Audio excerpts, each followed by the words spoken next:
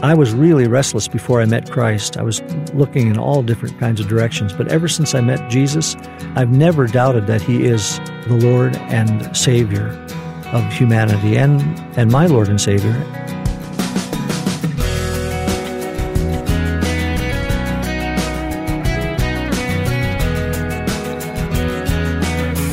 The testimony of a man who was raised in a Muslim home, thought the answer was to be found in Eastern mysticism, but eventually found his life and purpose in following Jesus Christ.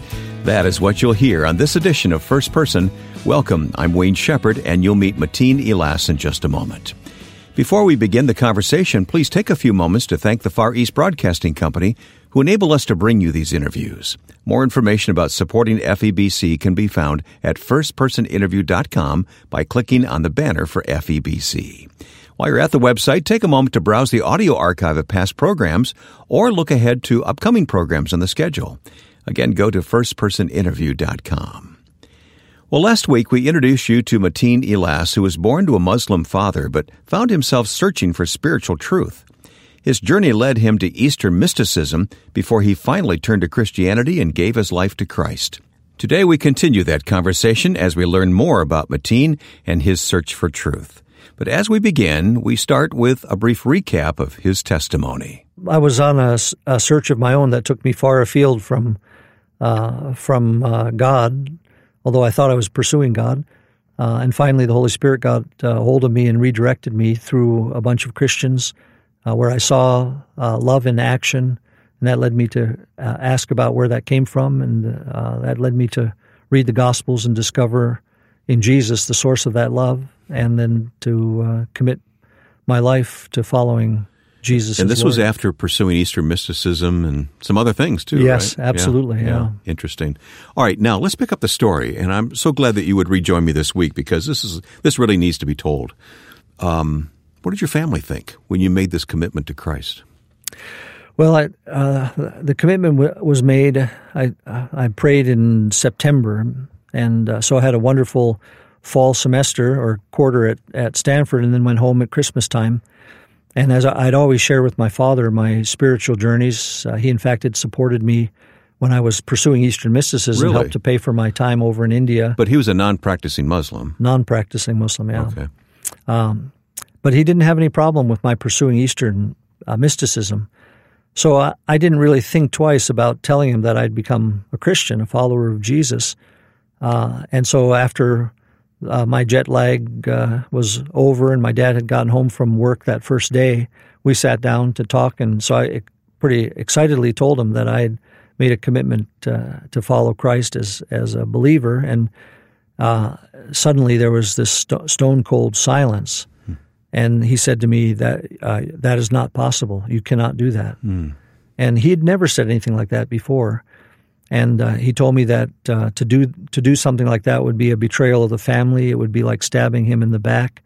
It would cause a disruption, maybe danger to family members in the Middle East. How do you account for the fact that he was okay with this other path that you were on, with the yoga and all that, but not Christianity? Yeah, it's really. I think the answer lies in an emotional response that was built into him from when he was young, because Islam sees Christianity and Judaism as the former religions of truth that then have since been corrupted by the followers of Moses and Jesus, and of course the devil got his hand in there. Mm-hmm. So for Islam, Christianity and Judaism, and especially Christianity, loom large as the offenders and the stumbling block. The stumbling block, yeah.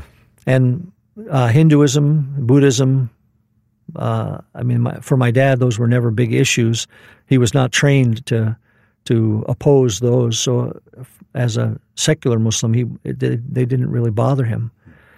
But Christianity was a different matter, because he was worried. I believe he didn't tell this to me, but he was worried that if word got out that one of his sons had become a Christian, not only would he lose all respect with his Muslim friends, but with his family members, as well. It would be a matter of great shame. How about professionally for him? He was a high-level oil executive in Saudi Arabia. Yeah, that's a very astute question. I remember when we were together at that point for about 3 days. Every time we were together, it was an argument. And then at the end of those 3 days, he just kind of shut down completely. But in that time period, there were 4 major arguments that he used to try to convince me that I should recant. And the first was that the girl that I was dating was from Arabia. I mean, she was an American, but living in Arabia with her family. And he said, if the Saudi officials hear that you've become a Christian, they'll, of course, look at your relationships, and it'll become very clear very quickly that you've got a close relationship with this girl and her family, and they'll conclude most likely that they were proselytizing you. Oh. And the penalty for proselytizing in Saudi Arabia is severe. My dad said not just financial, but the father would most likely face jail time. And he said, the jails here make American prisons look pretty nice by comparison. So he said, you should think about that. That's a powerful argument, isn't it? Yeah. And then second, I remember going from that over to my girlfriend's house and waiting for her father to get home so I could talk to him and in tears say to him, I don't want to cause any problems for you. And he just brushed that aside. He said, Mateen, he was a strong Christian man. He said, I've faced death before and God has protected me. He said, I'm not worried. You don't you make a decision on the basis of me. So that was very kind of him. What were the other arguments that your father presented against Christianity? Well, the second one wasn't against Christianity so much as it was a family issue. He said, if you still feel the same way when summer comes around, vacation time, where normally you'd come back to Arabia, if you still feel the same way about your Jesus, I remember he said that, then he said, you'll need to find someplace else to live. You won't be welcome under my roof, which I knew meant I couldn't get back into Arabia because Arabia doesn't offer travel visas, for visitors or sightseers. You have to be there by invitation. So I knew he was saying you'll be out of the family. And then the third thing he said to me was, if word gets out that one of my sons has become a Christian, he said, I will lose all effectiveness in my role working with Saudi government officials. And he said, that's the heart of my work as vice president. He said, so I'll have to resign my position from Aramco. So he said, you should think about that. And then the fourth thing he said was, you officially are a Muslim. According to Sharia law, the son of a Muslim is a Muslim. So you can't debate that. He said, so if the government, Saudi police hear about rumors about you being a Christian and they bring you in for questioning, what will you do? I said, well, I understand it's a sensitive issue, so I'll be cautious in how I respond. He said, well, what if they ask you directly if you're a Christian, a follower of Jesus? I said, well, I'll say yes because I am. I can't turn my back on Jesus. And I still can picture in my mind, he threw his hands up in the air and he said, well, then out of your own mouth, you would be convicting yourself of the crime of apostasy. And he said, in case you don't know, the penalty for apostasy in Saudi Arabia is death by beheading. So he said, you should think about that. Mm. So I was a Christian. I've been a Christian now 3 months, and the whole Christian community there, the underground community that knew about what was going on with me was praying like crazy. And I never felt despair at all. I was sad about what my dad was going through. So you didn't back down? I didn't back down, and that was the first time in our family's history that my father's will didn't win the day within the family. What did it do to your relationship? Well, he cut me off from the family. From that point on, although he did allow me to come back to Arabia, he himself would not have much at all to do with me. And then after I graduated 2 years later from Stanford and was no longer able to travel back to Arabia as a student, he didn't want to have anything to do with me. Just completely went silent, and that lasted until 1979. And his heart started to soften, and we were able to reconcile as father-son and start to rebuild a relationship. But emotionally. He didn't become a believer in Jesus. No. not as far as I know. I know that towards the end of his life, he knew that he could die at any time because he had congestive heart failure and had been rushed to the hospital a number of times, so touch and go. So he was searching. I remember once when I was visiting him, he asked me if I would go out and get a book for him, which was by a famous Sufi saint, a guy named Rumi. And the Sufis are the branch of Islam that you might say is closest to the gospel message. Well, not the gospel message, but the idea that God is love. It's a mystical branch of Islam, and all the mystics are pretty much the same. It's this love relationship between the individual soul and God. And so he was very interested in the thinking of Rumi. So I went and got him the book he wanted, and he and I had a few talks about religious matters, spiritual matters. But he was always very sensitive, so I could always tell when he was saying, okay, we're at the point where I've had enough, and so I would just stop talking. Anyone else in the family? Your mother? Anyone else? My older brother is a practicing Muslim, lives in Saudi Arabia. My younger two siblings are they're not believers, nor is my mom. My mom, of course, is very, very warm towards me. You have to love your own flesh and blood.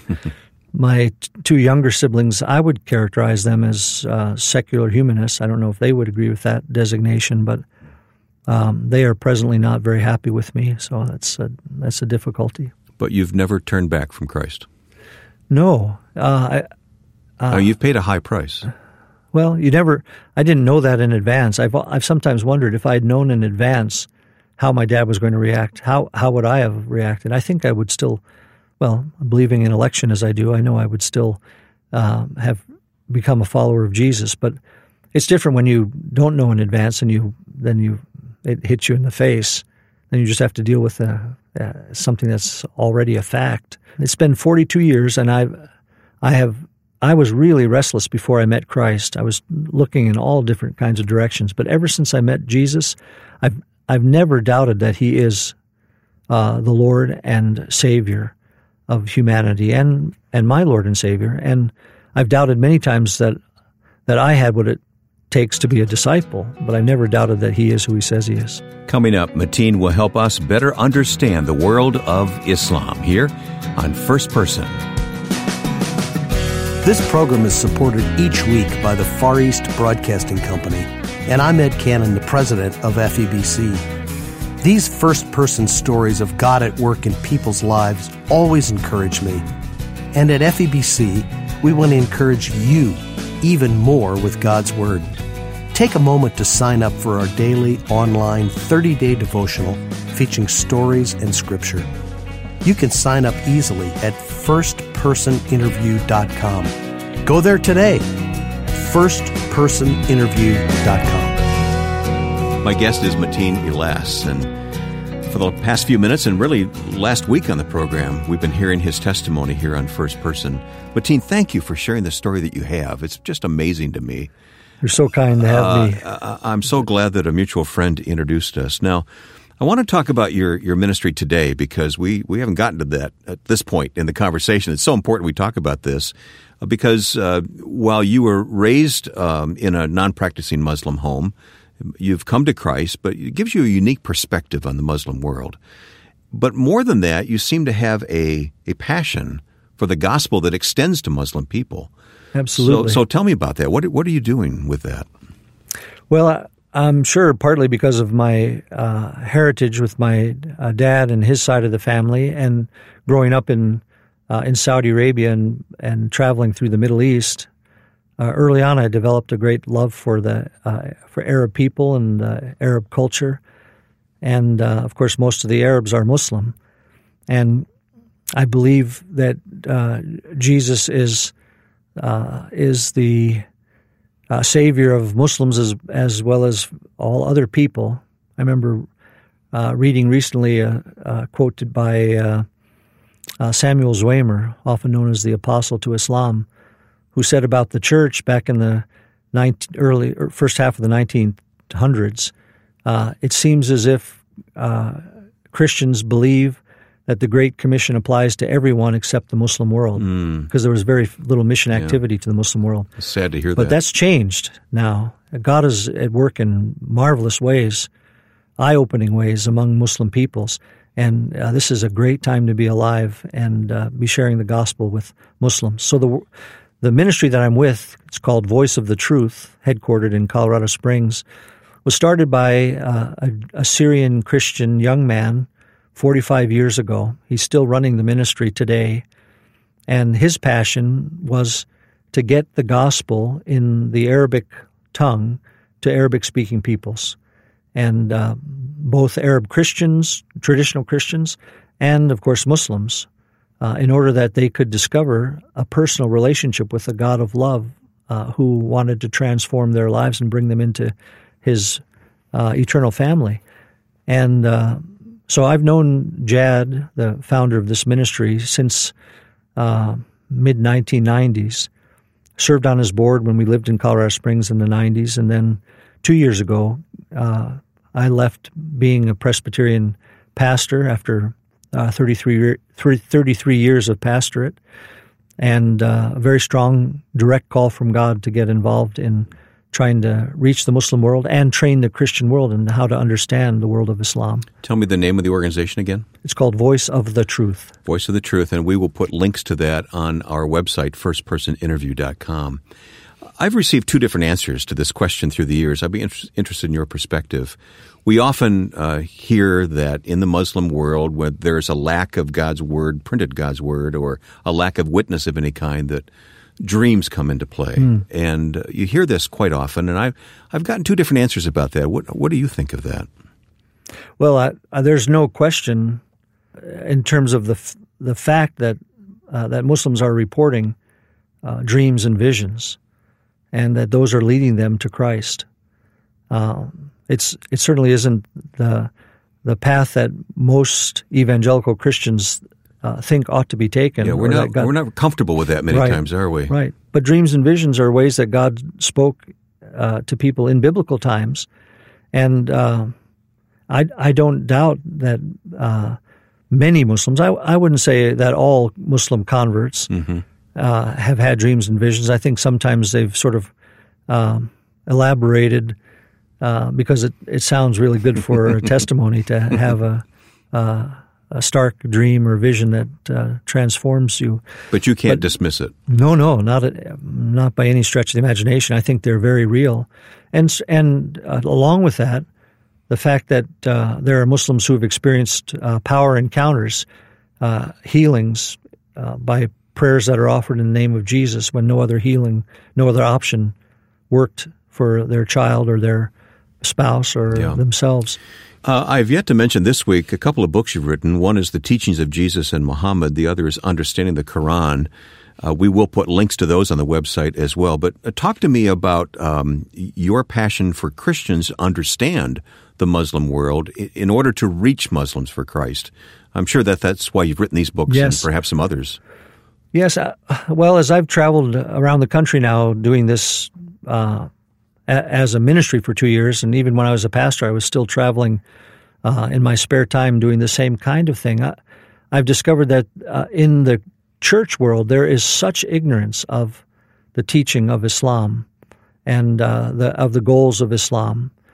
And I always make a distinction between what Islam itself teaches and what Muslims as individuals believe, because you never know what a Muslim believes until you actually get to know the person. This is really the same with a Christian. I mean, if someone says to you, "Oh, so-and-so over there is a Christian," you really don't know what anything does that really mean, until you talk to them or observe how they live. The same is true with Muslims. So an individual Muslim can be anywhere on a wide map of a belief range. But if you say, well, what does Islam teach? That's much easier to pin down. So I try to help Christians to understand the basics of Islam and how that differs so fundamentally from the message of the gospel, and then talk about the kinds of yearnings that often are spawned in the hearts of Muslims because of Islam, things that Islam does not satisfy or does not treat in their lives, and how those yearnings can become great bridges to the gospel when you speak about who Jesus is as the one who brings forgiveness, for instance. But I'm sure you've encountered the fact that most of us who are followers of Jesus don't feel equipped. We don't feel adequate to engage a Muslim in those types of deep conversations. Well, part of that can be corrected simply by learning what Islam teaches. But, I mean, if we're really connected with Jesus through the Holy Spirit, and we believe what Jesus said is when you stand before, particularly before leaders and have to give an account, don't worry, the Holy Spirit will give you the words to say. Mm-hmm. I think we have to step out and take a chance to believe that Jesus really can speak through us, even if it's in faltering words. He still can make those words have an effect on the heart and mind of the Muslim we're talking with. What do we misunderstand about the Quran as Christians? Well, boy, that's a big question. I think most Christians don't have enough of a basis to make any kind of conclusion about the Quran. I guess I'd say the biggest misconception is that Christians probably think that the Quran as a holy book is similar to the Bible. I know from the reverse of that, what Muslims think of the Bible, those who've never opened one, they assume that it is almost exactly like the Quran.